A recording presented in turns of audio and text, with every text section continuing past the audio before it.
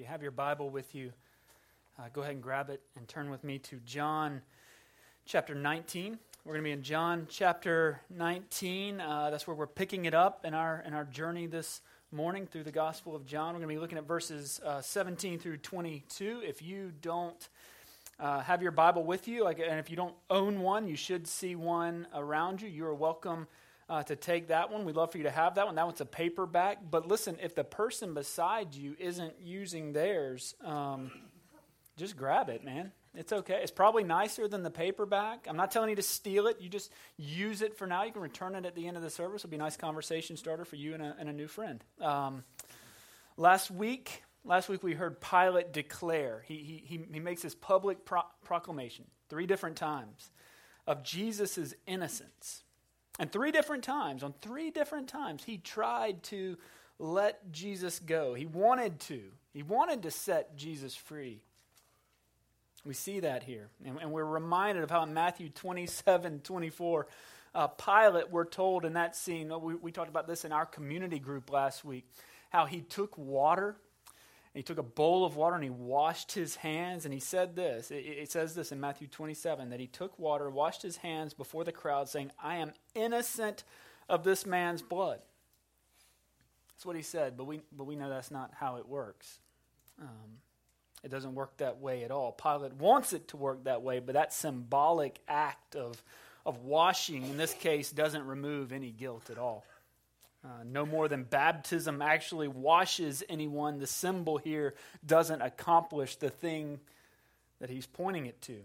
You see, knowing the truth but not upholding the truth, that's sin. And so water or no water, Pilate's guilty. And in the end, in his weakness, he went against his own convictions. He acted out of accordance with the truth. And the culture, the mob mentality prevailed. And the last line of verse 16 said this, so he delivered him over to them to be crucified. I wonder if you've ever felt the weight of that in your own sin. When you go against your convictions, when you act out of accordance with the truth, if you've ever thought to yourself that you were delivering Jesus to be crucified. That's where we're going to pick it up today. That's where we are in the story. So if you are willing and able, would you stand with me now? As we continue walking with Jesus on his journey to the cross. I'm actually going to begin there in 16 again. So he delivered him over to them to be crucified. So they took Jesus, and he went out, bearing his own cross to the place called the place of a skull, which in Aramaic is called Golgotha. There they crucified him. And with him 2 others, one on either side, and Jesus between them. Pilate also wrote an inscription and put it on the cross. It read, Jesus of Nazareth, the King of the Jews. Many of the Jews read this inscription, for the place where Jesus was crucified was near the city.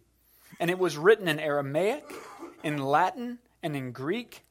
So the chief priests of the Jews said to Pilate, do not write the King of the Jews, but rather this man said, I am the King of the Jews. Pilate answered, what I have written, I have written. It's the word of the Lord. Let's pray together. Heavenly Father, I do ask now that you would settle our hearts here, that you would bring us into fellowship with you in a way that we didn't expect this morning when we woke up, when we ate our breakfast, when we got dressed and came here. Lord, I pray that you would surprise us, that you would shine so brightly that our blind eyes would have no choice but to see you, and that you would speak and shout to us with such ferocity that our deaf ears would not be unable to hear you.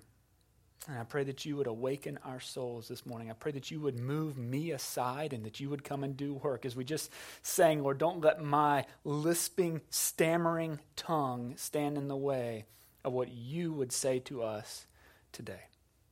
And I beg that of you. And pray this in Jesus' name. Amen. And you may be seated. There they crucified him. It's just 4 words. Just 4 words there in verse 18. It's actually only 3 words in the original language. There they crucified him. Those are all the words that John uses to describe what happened to Jesus that day. There they crucified him. That's all it took for him to communicate what Jesus endured. And that's because for anybody reading this, or anybody hearing this story in the first century, anybody in that original audience, in that original context in which John was speaking, when they heard that, any citizen of the Roman Empire, when they heard the word crucified, they knew exactly what Jesus experienced because they had seen it. Because they'd seen it. They were acquainted with it. They were familiar with it. They would have seen that process from start to finish. They would have seen it many times before this. And so they would have felt the weight of those 4 words. There they crucified him. But you know, if we aren't careful, if you and I aren't careful, we can become kind of numb to it. Like we can become desensitized to the whole process that's wrapped up and there in that word crucified. Because we hang crosses in our church buildings. We put them on our serving trays, and these are nice, and they're beautiful. You might even have one hanging around your neck, and I'm not knocking that. I'm not telling you not to do that. I'm just telling you, this is a beautiful cross. Actually, one of our members made this in the first Sunday when we were in here, and it was just a blank wall up here with no awesome pallet wood recycled from the neighbor next door. We had nothing. He walks in, and he hangs this cross on there, and we all went, okay, now it looks like a church. Isn't that the symbol? And it is beautiful. And these are nice, plain. These showed up on our porch as we were planting this church. We have no idea where they came from. Somebody bought them, mailed them, had my address evidently, came home one day and there was communion plates on our front porch. Because one of our friends or one of our family members said, you know what, they're going to need that. And they are beautiful. That's what we do with the cross. And so we see the cross so often as a decoration, as an accessory. And because of that, if we aren't careful, we can sort of sanitize the whole thing. And we can lose our grip on what Paul called the offense of the cross. But you see, they would have gotten it. They would have understood how offensive the cross is because they would have known that Jesus, even before he got there, had been scourged. They would have known that he had been beaten to within an inch of his life. They would have known that when the soldiers strapped the crossbeam to him there in verse 17 for him to carry, that it would have been strapped to a torn and bleeding body. You see, the Roman scourging wasn't just your ordinary beating. It was a lesson in pain and suffering. And so Jesus would have been stripped naked. He would have been made to get on his knees. His hands would have been tied in front of him to a block of wood, allowing the soldiers to have optimal access to his back and his ribs and other vital areas around his body. And the goal was to use the whip. This whip with bits of bone and glass and rock tied on the end of it was a short whip meant to do as much damage as possible, but not to kill them. And they were good at it. But even as good as they were at that, it wasn't a rare thing for the condemned one to die there in that process. Victims of crucifixion would ultimately die of suffocation, or they died from exposure to the elements, or from blood loss, all while struggling to lift their body weight on their nail-pierced feet in order to grab just a hint of oxygen into their asphyxiating lungs. It was an excruciating way to die. It's literally where we get the word excruciating from. It comes from the word crucifixion. One commentator said the basic point was to combine shame and with physical anguish as the sufferer hung in the air slowly and torturously to die. And that's the first thing I want us to see this morning. It's just Christ's crucifixion. I don't have a neat point for you. It's just to see Christ's crucifixion. And John gives us some details that we should notice. And I know that I say this often. I do say this a lot, but we need to learn to notice the details. We need to see the details because we've probably heard this story before, especially this time of year. In fact, I was telling everybody before we came in here this morning as we were kind of praying through the service that I had a professor at South Carolina who told me that Jesus died on the cross on April 7th in the year 30. And by the way, that was on the final exam.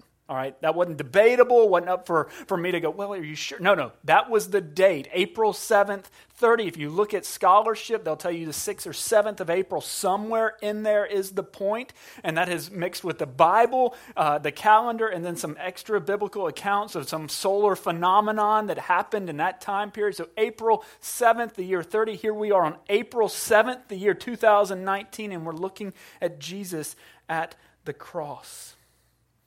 And so we need to be there. Like we need to see it. I need you to smell the air on that hill that day. And so the first thing we're told there in verse 17, look at that, is that he went out bearing his own cross to the place called the place of a skull, which in Aramaic is called Golgotha. So what you need to envision in that is the idea of the Nazi party, right? You've seen these pictures of the Nazis, and they've got the Jews or their prisoners digging their own grave before they execute them and put them into it. That's the idea here. That with every shovel, with every step, with every movement towards the cross, he's feeling the weight of what is coming and knowing what's going to happen to him. Some have compared this to the scene in Genesis 22 where Isaac is carrying the wood for the burnt offering up the hill with Abraham, where he says, Daddy, we've got the wood, we've got the fire, we've got the knife, but where's the lamb? And Abraham said he would provide. Jesus is forced to carry the wood. Now, the three other Gospels, all three of the synoptic Gospels, agree that Jesus, too severely weakened by the scourging, he didn't make it all the way.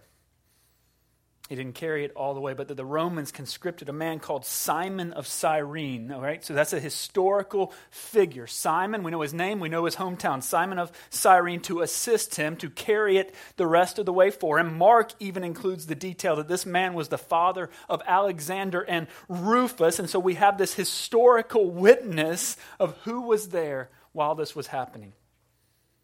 That's the first thing. He was made to carry that cross. He was made to bear the wood. The second thing we see is that he was taken outside of the city. He was taken out beyond the walls, outside of the gate, outside of the camp, however it connects to you. But Jesus was not allowed to die in the camp. He was taken outside, just like the sacrifices that we see in Leviticus 16. They were brought in to make atonement, but then they were carried outside the camp. And even the author of Hebrews reminds us in Hebrews 13, he says that Jesus also suffered outside the gate in order to sanctify the people through his own blood. John records Jesus saying, I am the door. Here we see him living up to that. You see, he's the sacrifice that was taken outside, being removed from the people. In a very real way, Jesus is being alienated from those whom he came to save.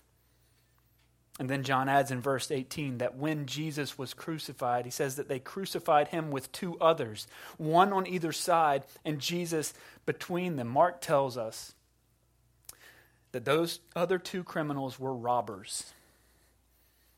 That they were robbers. You go, okay. That word for robber is the very same word that we see used for Barabbas in chapter 18. And so it's entirely possible that these other two men on the cross are associates of Barabbas, the one who was set free, that they've been in it with him, and it just amplifies the truth that Jesus truly did take the place that had been reserved for Barabbas at the cross. It's that he was numbered with the transgressors.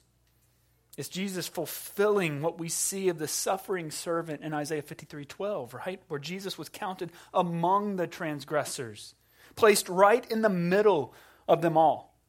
For all to see, that's where his seat at the table was. It was right there with the robbers and the criminals. That's who Jesus spent his last moments with. I've heard this story several times, and you may have too, about Dr. Donald Gray Barnhouse. You may know that name. He pastored 10th Presbyterian Church in Philadelphia from 1927 to 1960. And he tells the story of one Saturday morning when he was there working at the church, and a visitor dropped by. And this visitor just so happened to be the captain of the RMS Mauritania, which is the sister ship of the Lusitania, which was sunk in World War II. It was the largest passenger ship in the world at the time. And the captain told Dr. Barnhouse how each year, 23 different times a year, he would make this transatlantic crossing, and how every time when he was coming down from Newfoundland into the Western Hemisphere, how he could pick up the broadcast of Dr. Barnhouse's radio program coming out of Boston.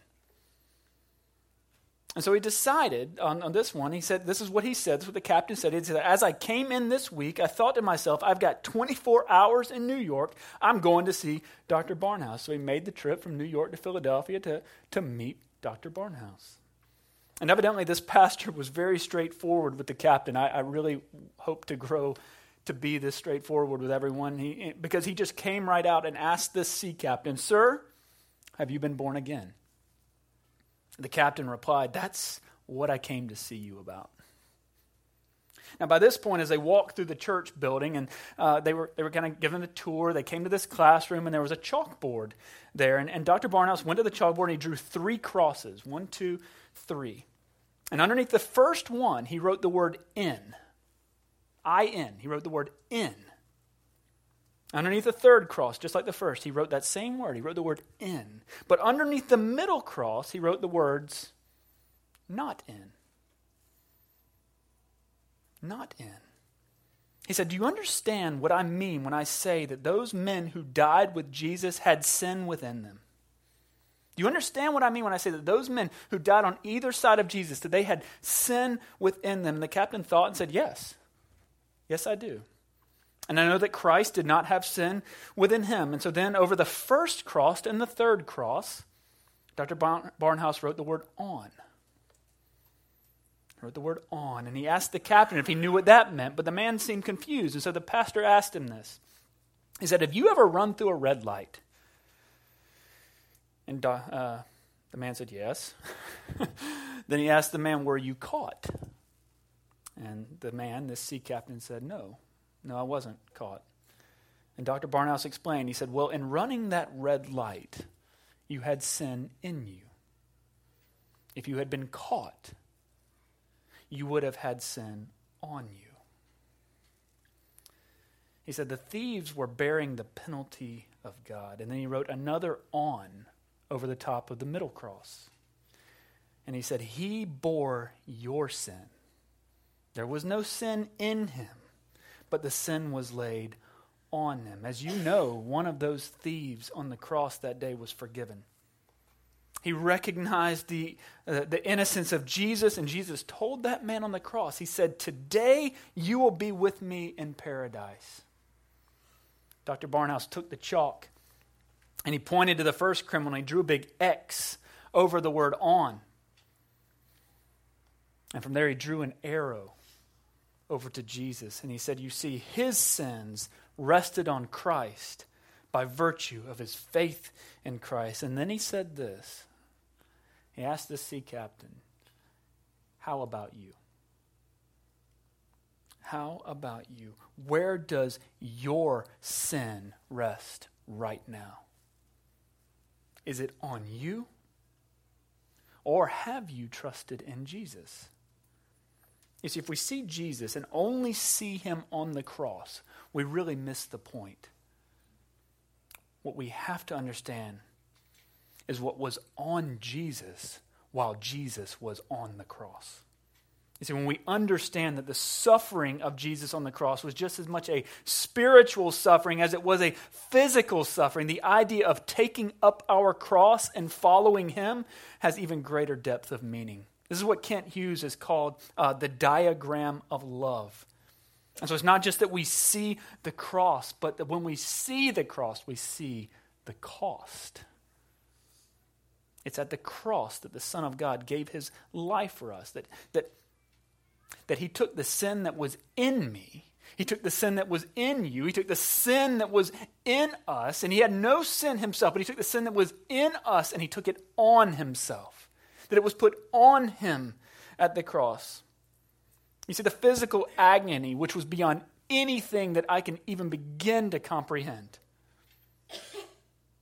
was nothing compared to the spiritual agony.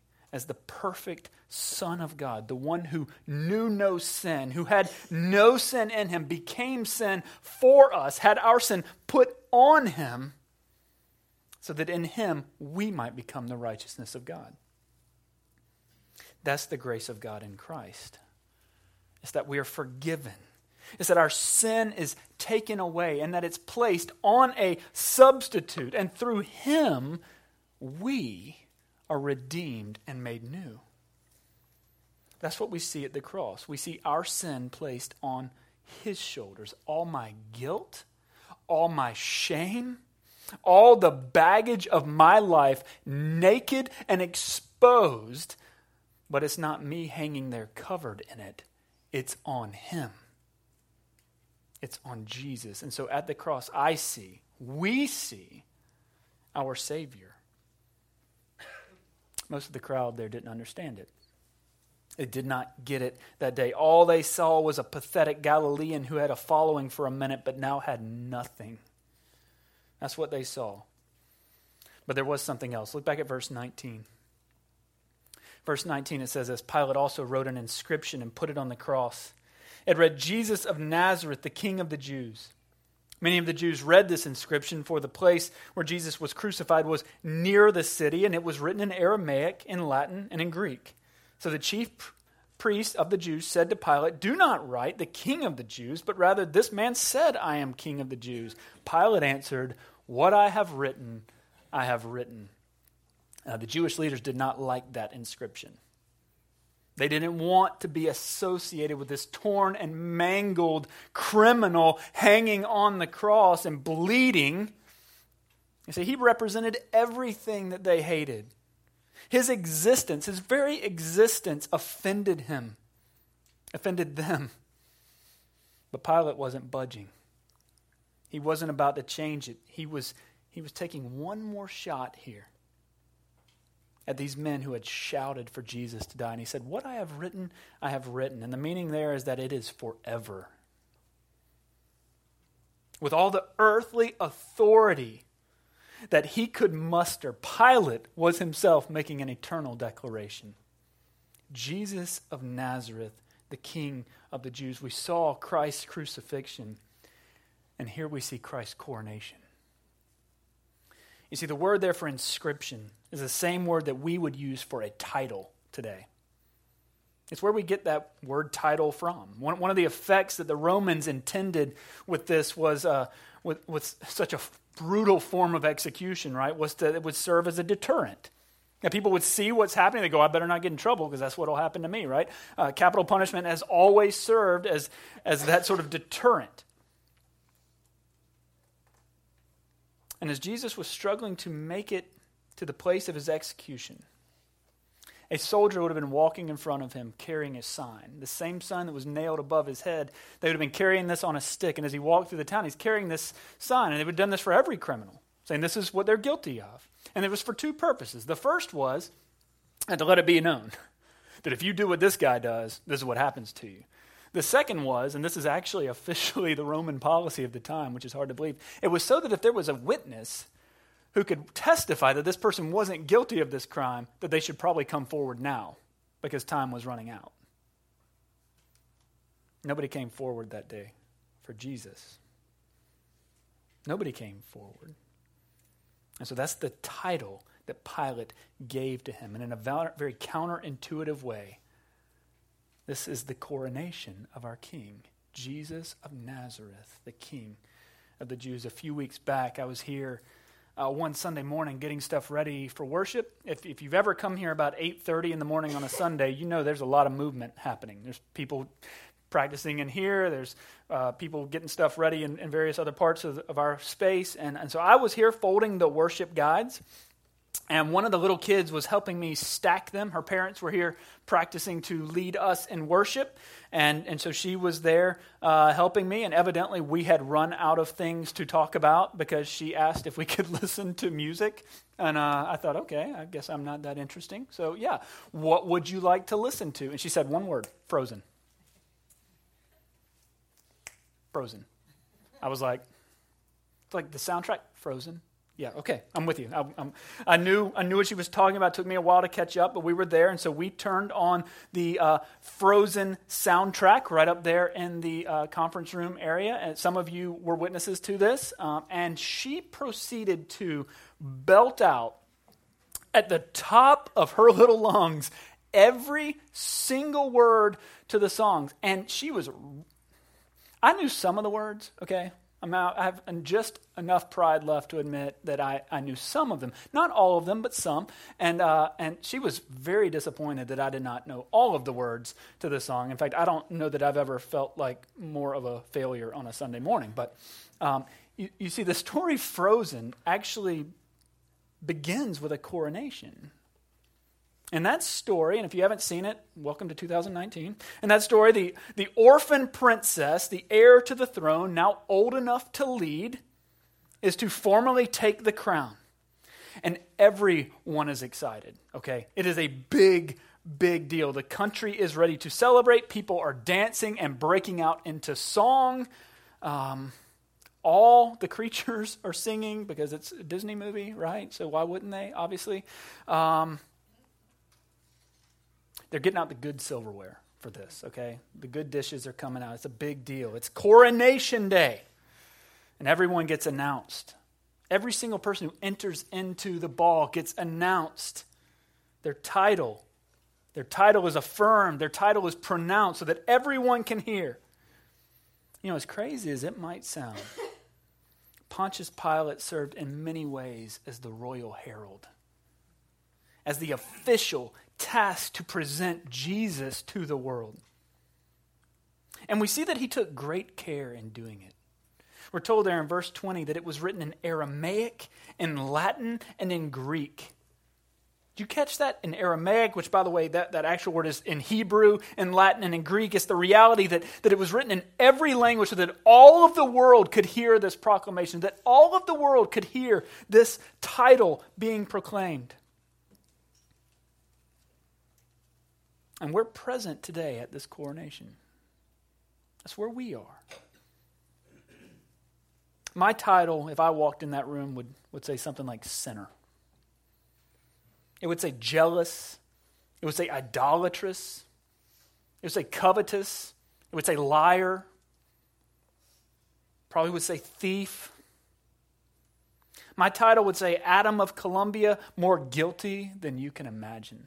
That's what my title would say. If they were honest, if I walked into the room and they were just honest and they pronounced me in all my glory, they would say, Adam, more guilty than you could ever imagine. That's what would be on my card. But you see, in Christ, I have a new title. It says, I'm still more guilty than you could ever imagine. But now it just says one word. Well, Adam of Columbia, forgiven. Forgiven. Jesus was announced as the King of those who rejected him. Today we proclaim him as the King of Kings and Lord of Lords. And I know this isn't a Disney movie, but the earth and all her creatures are in on it too. As the King is proclaimed, this is what we're told in Isaiah 55. It says, for you shall go out in joy. He's talking to you now. I know Isaiah is really old at this point. He's talking to you. He says, for you shall go out in joy and be led forth in peace. And then this is what he says. He says, the mountains and the hills before you shall break forth into singing, and all the trees of the field shall clap their hands. You see, today we sing the song of the King of Kings. We fill the earth with his glory. And we join him. We join the mountains. We join the hills. We clap. Maybe Christians, and particularly Presbyterians, should clap more, man. Like we should shout a little more often. I'm a quiet person. I should shout the glory of Jesus Christ. And I want to tell you something. It's Easter. Well, not today, but in 2 more Sundays, it's Easter. Next Sunday is Palm Sunday, right? And then after that's Easter Sunday. If you don't shout during this time of year, you probably don't shout any time of year. I want us to break that mold, man. We should be shouting that here is the King, the crucified King. This is our King. This is Jesus. Let's pray.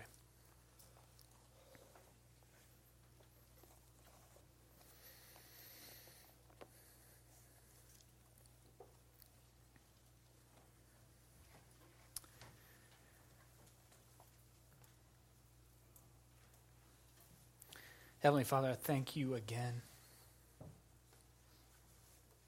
that you give us voices, that you give us hearts, that you give us lungs that breathe, that we are here present today. Father, I pray that you would forgive my silence. I pray that you would. I pray that you would forgive me for not shouting more, not clapping more. I pray that you'd forgive me for waiting for the rocks and the trees and the mountains and the hills to start singing the song. I pray that you'd forgive me for thinking I have to have just the right words. Now, you know me. You know I never have just the right words. Lord, help me to quit waiting. I pray that you would forgive me for being so fearful, for being so concerned that somebody might not like me. Lord, I don't care if they like me. I need them to love you. Lord, I pray that we would go out today as people who care that our friends, that our neighbors, that our family members, that the community around us doesn't know you. And there hasn't been an X drawn over their sin, and that sin hasn't been put on you. But Lord, I pray now that you would give us a heart for the people around us. Help us to be ferociously concerned. Lord, I pray that you would help me to love you and speak of you as much as that little girl loves you and sings of Frozen.